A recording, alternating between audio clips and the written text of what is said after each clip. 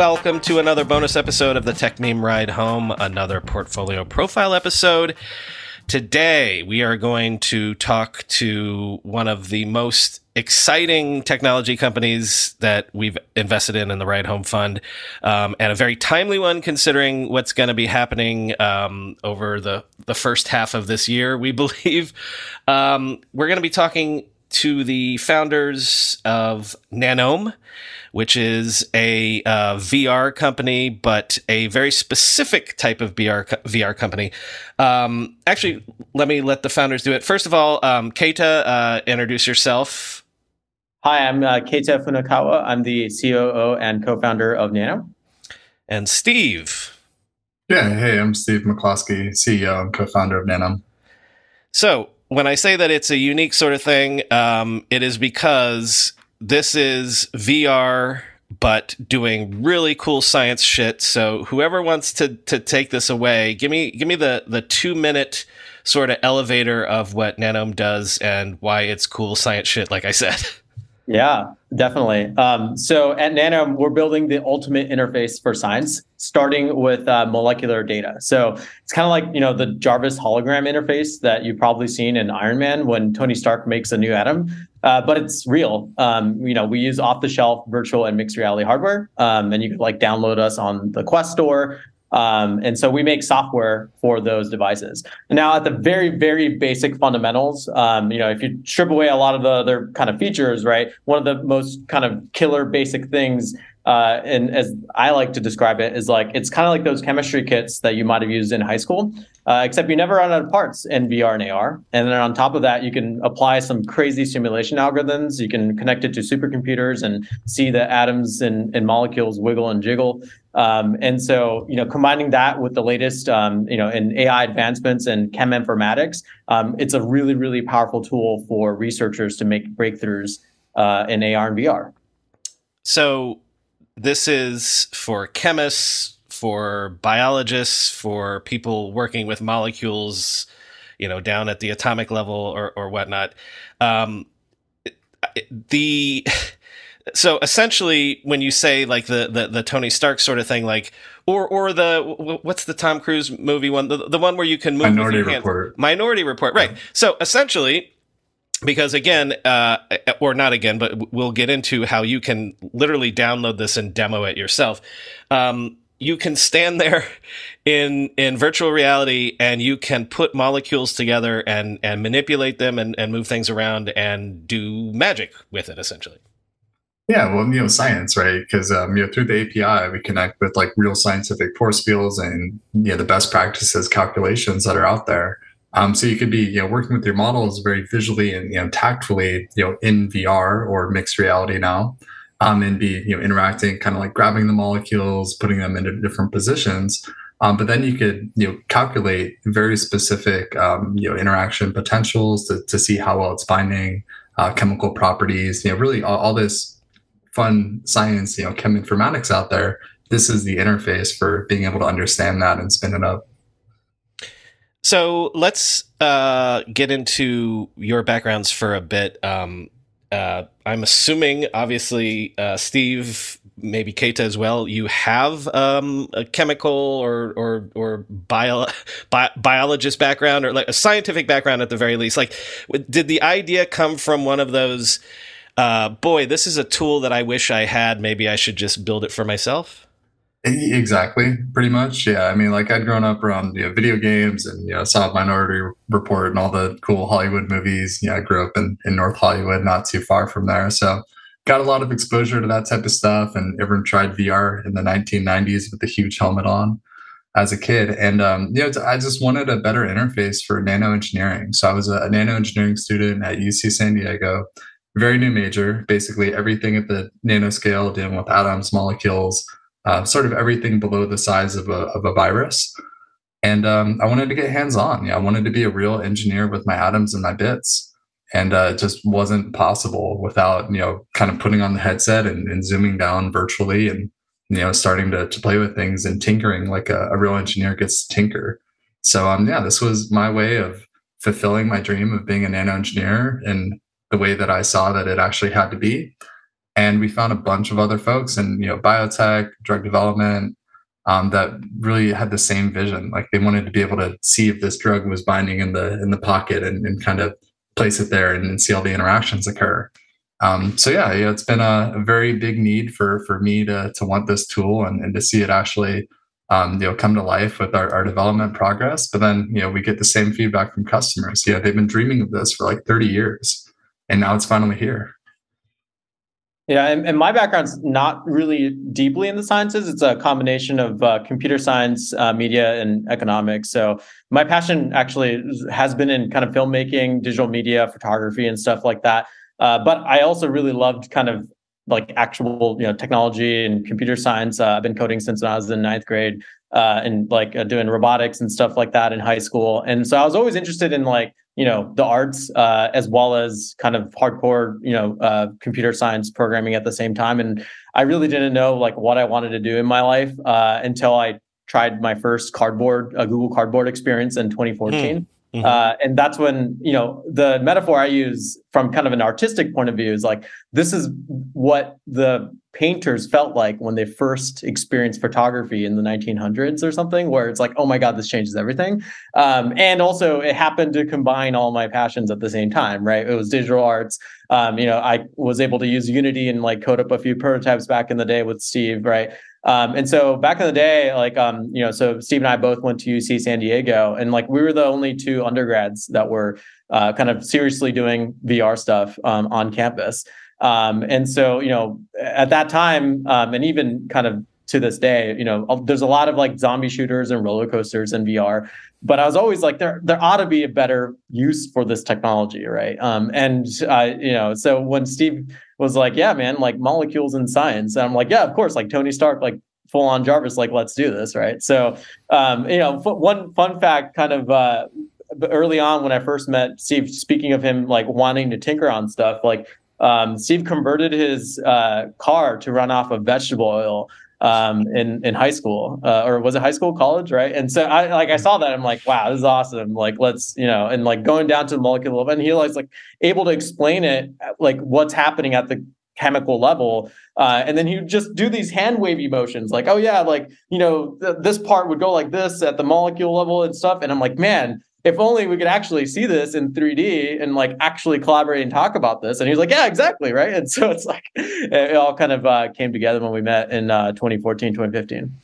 Right. So that actually leads me to, one of the sort of like founding issues for, you have a great idea, but the technology maybe isn't there yet. And so if we're talking 2014, 2015, this is when, the Oculus Rift is sort of, coming to the fore.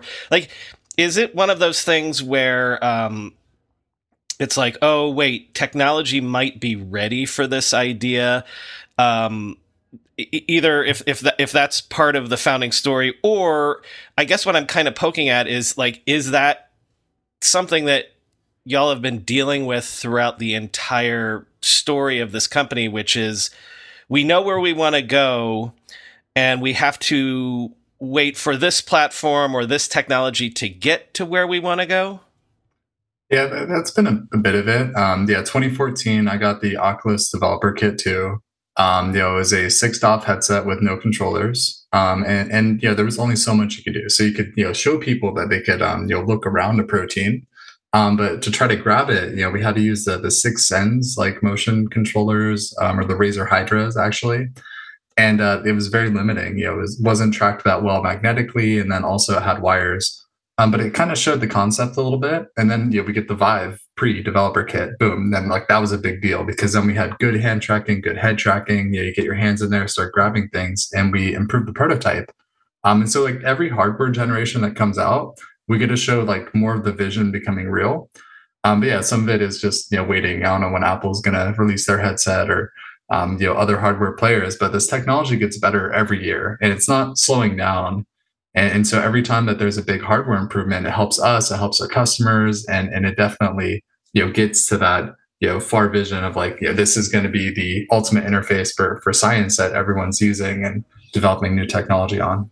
What's interesting on that aspect, real quick, I wanted to add is that when we back in the early days on campus, like we did a bunch of business accelerators, startup competitions, that sort of thing, that forced us to ask really tough questions about who's our customer, why are they going to use it, all these types of things. And what we found back in the day, and even to this day, what's fascinating is that our users, like they've been the ones that were pushing for 3D TVs, like buying the green and red 3D glasses just to be able to get an inkling of an idea of the three dimensionality of their molecules, right? And so I feel like it's not necessarily our software waiting for the hardware to catch up, but it's more, I feel like, the problem and the demand of our end user base that's always been wanting this, that has been kind of feeling kind of the supply side, if that makes sense as well.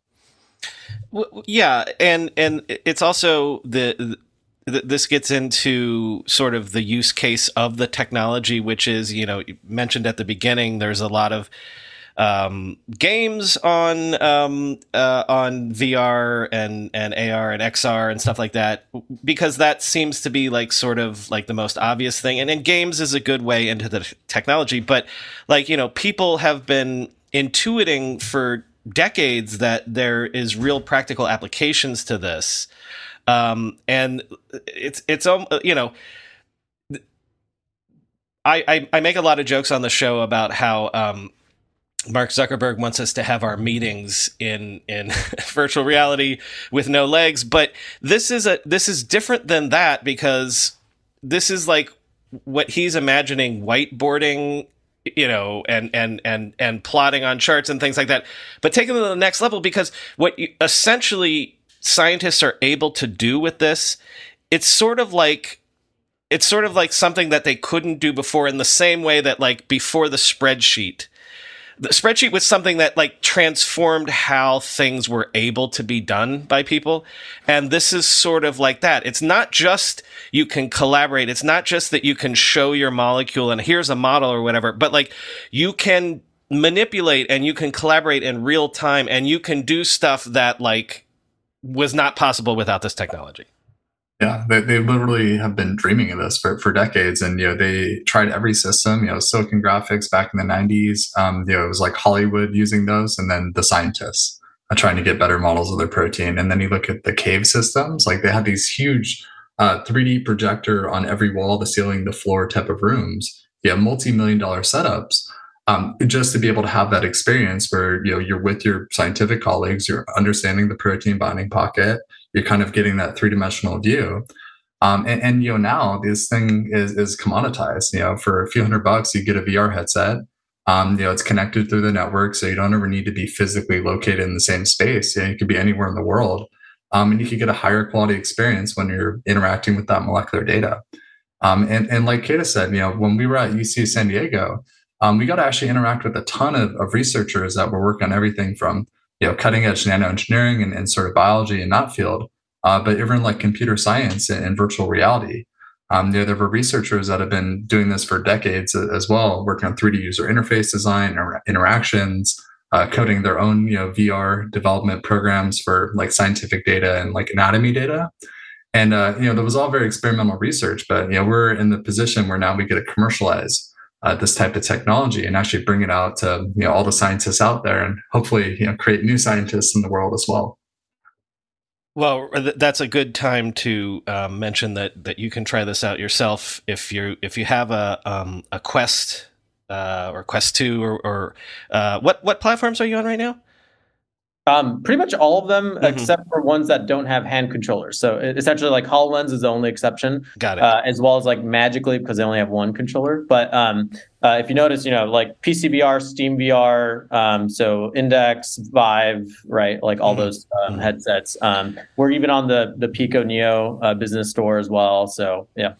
Well, and you can, if you don't have VR rigs, you can also go to Nanome.ai, Nanome.ai, to see videos of like this stuff in action. In the chat, Steve just shared that Balaji also made the same analogy that I did, which I did not know about.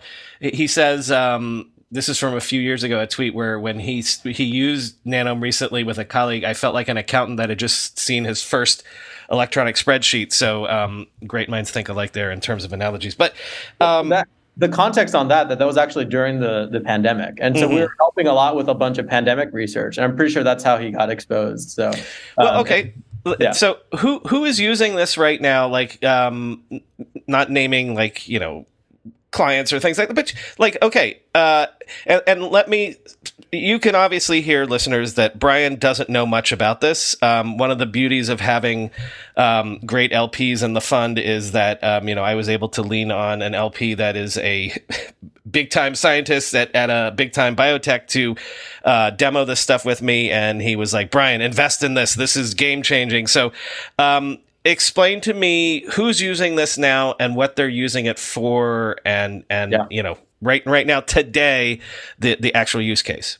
Yeah, so real quickly, we actually can share some of the names. One being Novartis, because we wrote a paper with them that we published in 2019. Another one is actually Genentech/Roche that we just did a webinar with in December of last year. And so overall, we actually have over half of the top 20 pharmas as our customers already, as well as a lot of a few dozen like smaller biotechs, not necessarily top pharmas, but biotech startups and folks like that. In terms of the use case and who's using it, we're focused right now on early stage drug discovery. And so there's already kind of a subsect of that called CAD with two Ds, computer aided drug discovery. And so that's pretty much where most of our users lie. And those are like computational chemists, medicinal chemists, as well as structural biologists. So really kind of cross-disciplinary teams that are working on the early stages of drug discovery. But we also have non-biopharma customers as well, including a food and beverage company that we can't name yet, but as well as chemical engineering companies. So even though we're kind of focused as a startup, within our first vertical of biopharma, the applications extend far beyond biopharma because everything's made out of atoms and molecules.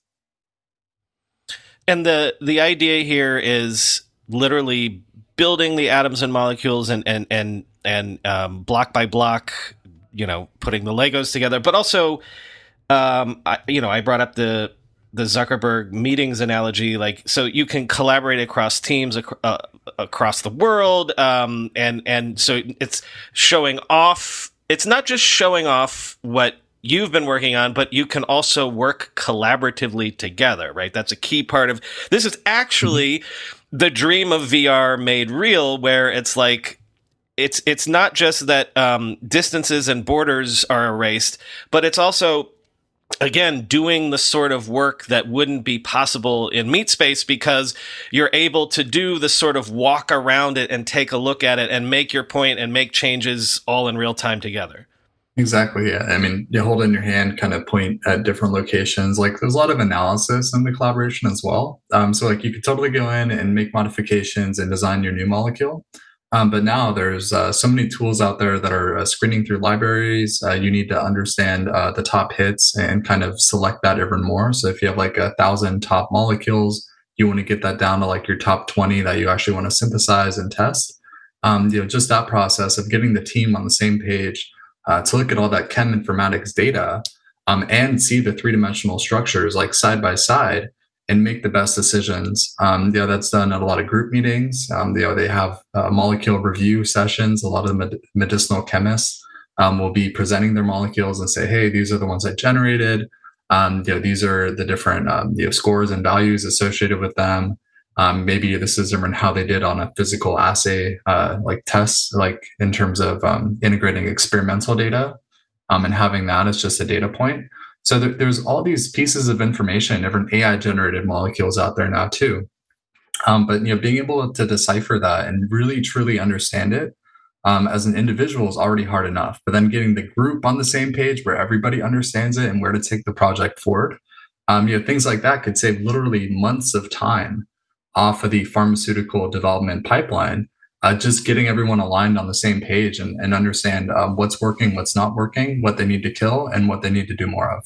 Well, and this is another way to think of it for those of us not in these fields, is this is almost a development platform too, right? Like you're testing things, you're able to almost like run experiments and like this works, but that doesn't work. Like, and so it's not just, again, a presentation tool. It's also sort of like a development platform for figuring out what does work or getting ideas and stuff like that, right?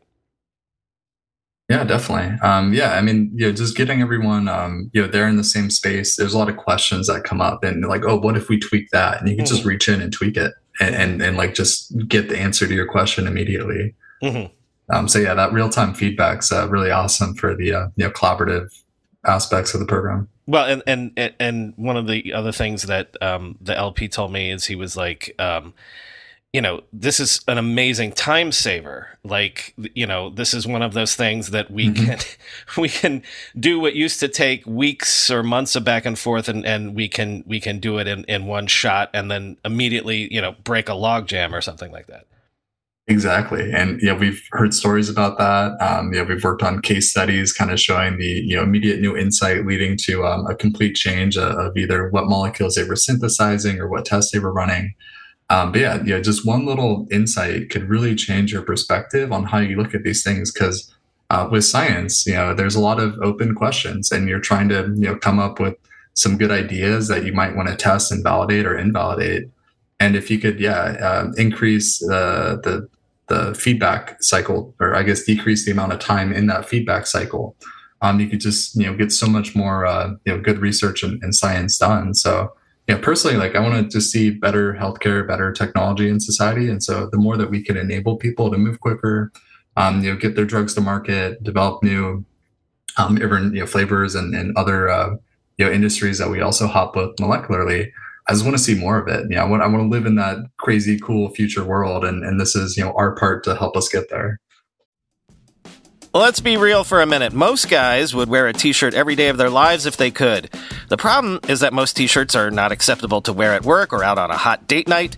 But today's sponsor, Cuts, has finally changed that. Cuts t-shirts are such high-quality, wrinkle-free, and so buttery soft that you can look like you're dressing up even when you're dressing down. Yeah, you heard that. Wrinkle-free. You never have to substitute comfort for fashion ever again. If you see me in a t-shirt, it's likely one from Cuts. I'm also a huge fan of their AO 5-pocket pants.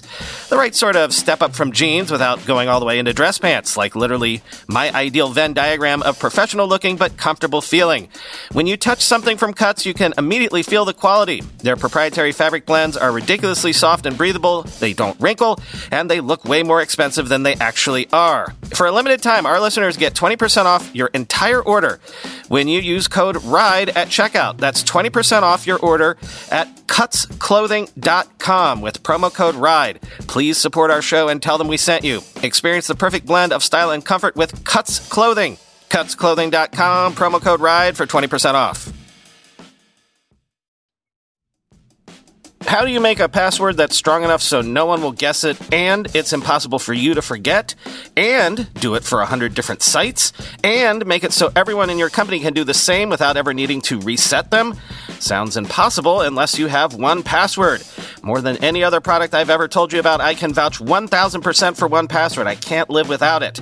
1Password makes strong security easy for your people and gives you the visibility you need to take action when you need to.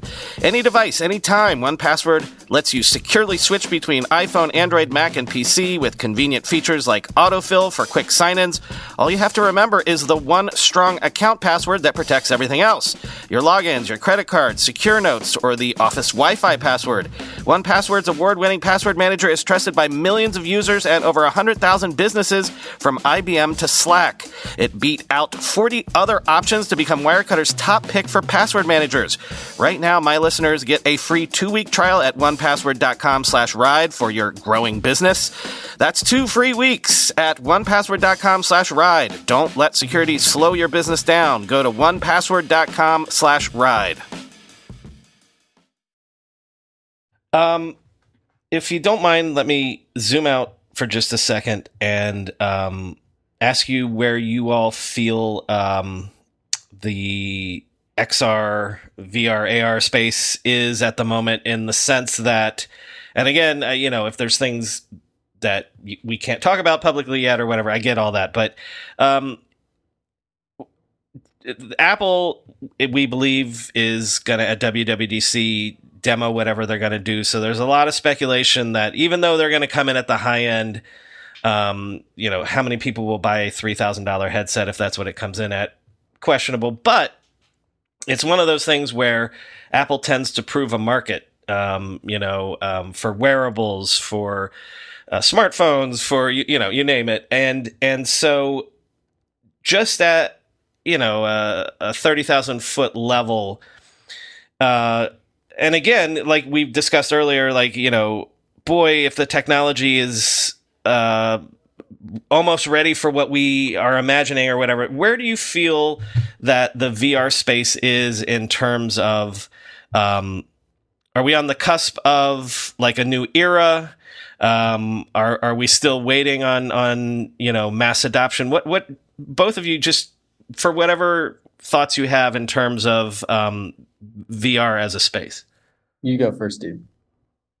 It's not the 90s, right?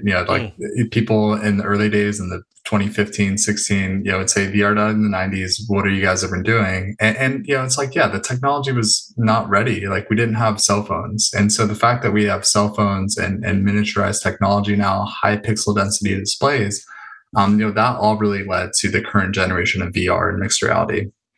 Now I think that putting that together, a cell phone pixel display into a headset with a few lenses is kind of easy to do. So we're seeing a lot more even like third-party random developers like Big Screen VR developing their own headset. So I think that headsets are not going away. The adoption curve has been a little bit slower than cell phones, I think, just because cell phones had been around, 90s, 2000s. People had flip phones and all that. But then the smartphone came out and it was like, oh, this is the obvious thing that we've all wanted. But there were enough people already onboarded to the whole like cell phone idea before getting smartphones. So now it's like, there's a lot of stuff that works in 2D. I still do emails and like a lot of 2D stuff. But for the aspects of, 3 dimensions, molecules in particular, without a lot of 90-degree angles, these things are really hard to analyze. And so I think it's the perfect time for these applications where VR just makes so much more sense. Ours being one of them. So I don't think that that's going away. The developers, the headset developers are getting more into the business enterprise use cases. Like, we've always been, science, enterprise, business, like since day one. And they've been very much focused on gaming. But now I think they're getting outside of the gaming entertainment world, kind of getting it into more business applications. And I think that that's going to just be a no-brainer for businesses that can save money and, make better stuff for their business. Like, if the ROI is there, they're just going to keep going for it. But yeah, like you said, Apple coming out with a new headset, it's going to be kind of a new era of just consumer adoption and awareness. Even if it is 3,000, all the developers are going to get it this round. The next round on the Gen 2, hopefully the price comes down. A lot more people just kind of treat it as a normal thing of like, oh yeah, I got my TV, I've got my smartphone, and I've got my 3-dimensional thing. And whenever I want to do 3D things, like, this is the best interface for experiencing that. I'm excited. I think Apple getting into the game is going to be a huge leap forward for just everyone in the industry to have it be more accepted as a technology that's here to stay, and that's going to just keep getting better with the iPhone 1, 2, 3, 4, 5 type of situation. Yeah, I'll say some very quick things here. The Google Cardboard was a double-edged sword. Right. I think, for people like me, I was like, oh my God, I know this is where this is going in a macro sense.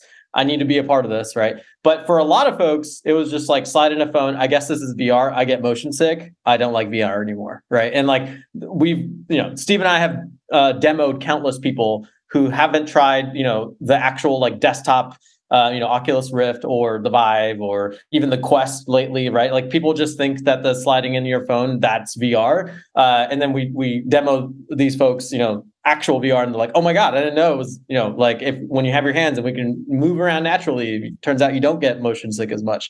And so I think that narrative is probably going to be greatly amplified. That's my prediction with the kind of the Apple headset, is that more people are going to be like, oh, this I could do kind of thing, rather than, dealing with cardboard VR. Right.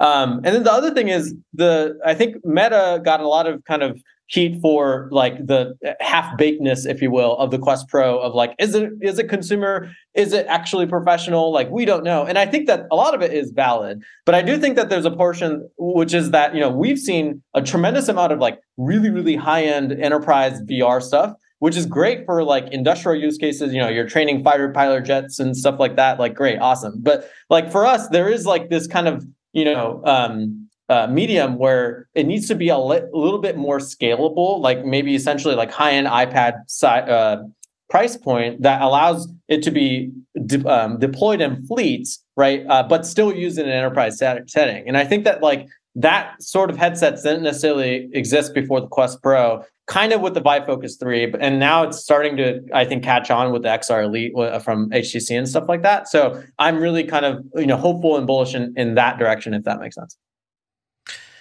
So to wrap up, again, if you want to see what we're talking about, and you've got VR stuff, search for Nanome, Nanome. There's also the website Nanome.ai. But guys, to wrap up, are there any asks for the audience in terms of if people want to get involved, if people are excited about this and want to contribute? Just tell me anything about, if people are excited about this technology and want to learn more, how they can do so. Yeah. One kind of quick anecdote here is that a lot of people, when we demo them, they're like, oh man, if I only had this, I would have been a chemist or a biologist. And my reaction is, twofold. One is like, I'm flattered. But on the other hand, it's like, it's not too late, right? Like, buy a $300 Quest and like start learning chemistry, right? And one thing that we didn't really talk about so far is like we have over 250 universities that use Nanome as a replacement for the ball and stick models, right? And so like I've had family members that are like, oh yeah, like I learned what what a hydrogen bond is, like just by looking at Nanome and stuff like that. So definitely like download Nanome, like learn chemistry. It's a great tool to be able to just learn some really fundamental basics. But on kind of the business side of things, if CIOs or scientists, drug discovery researchers, send them our way. We're always trying to, I mentioned we're in half of the top 20 pharmas. We'd love to get into the other half and continue to get a lot more customer traction. So I would say those are the asks from my end. Yeah, I'd definitely like to see more established biotechs and pharmaceutical companies adopting this. We already have the privilege of working with quite a number of the industry, but definitely getting our word out there. But in terms of like long-term future, I think that you could download this software today, go onto your Quest 2 or whatever other VR-enabled device, and start watching like content from scientists, like literally explaining biochemistry and all this stuff. So. Personally, I would like to see more scientists in the world. And so if you're interested in learning, there is a free version to get started, sort of download Nanome, start playing with it. But then, I also want to see a world where there's just more like biotech science going on. So I do think that a lot of people can use this software to make new molecules, kind of share that with people, maybe even in the future have this whole digital biotech economy. Where people are able to, create things, share them with each other, maybe even spin up their own, decentralized companies and sort of things like that to help enable this science. So, I guess I'm a bit of a futurist, but it's not too late. Yeah, you get started even if you don't have a science background. But if you do, I think you'll find it very, very entertaining and mind blowing if you've been waiting for this. Mind blowing is the right way to end this. Like, this is one of those, the cliche is hashtag proud investor, but like, this is one of those where I'm like, oh man, this is a dent in the universe sort of investment. So I'm super thrilled that the Ride Home Fund is participating with what you guys are doing. Thank you for both of you for coming on and telling us all about Nanome. And it's just really exciting, awesome stuff, guys. Cool. Yeah. Thanks a lot, Brian. And thanks everyone for listening.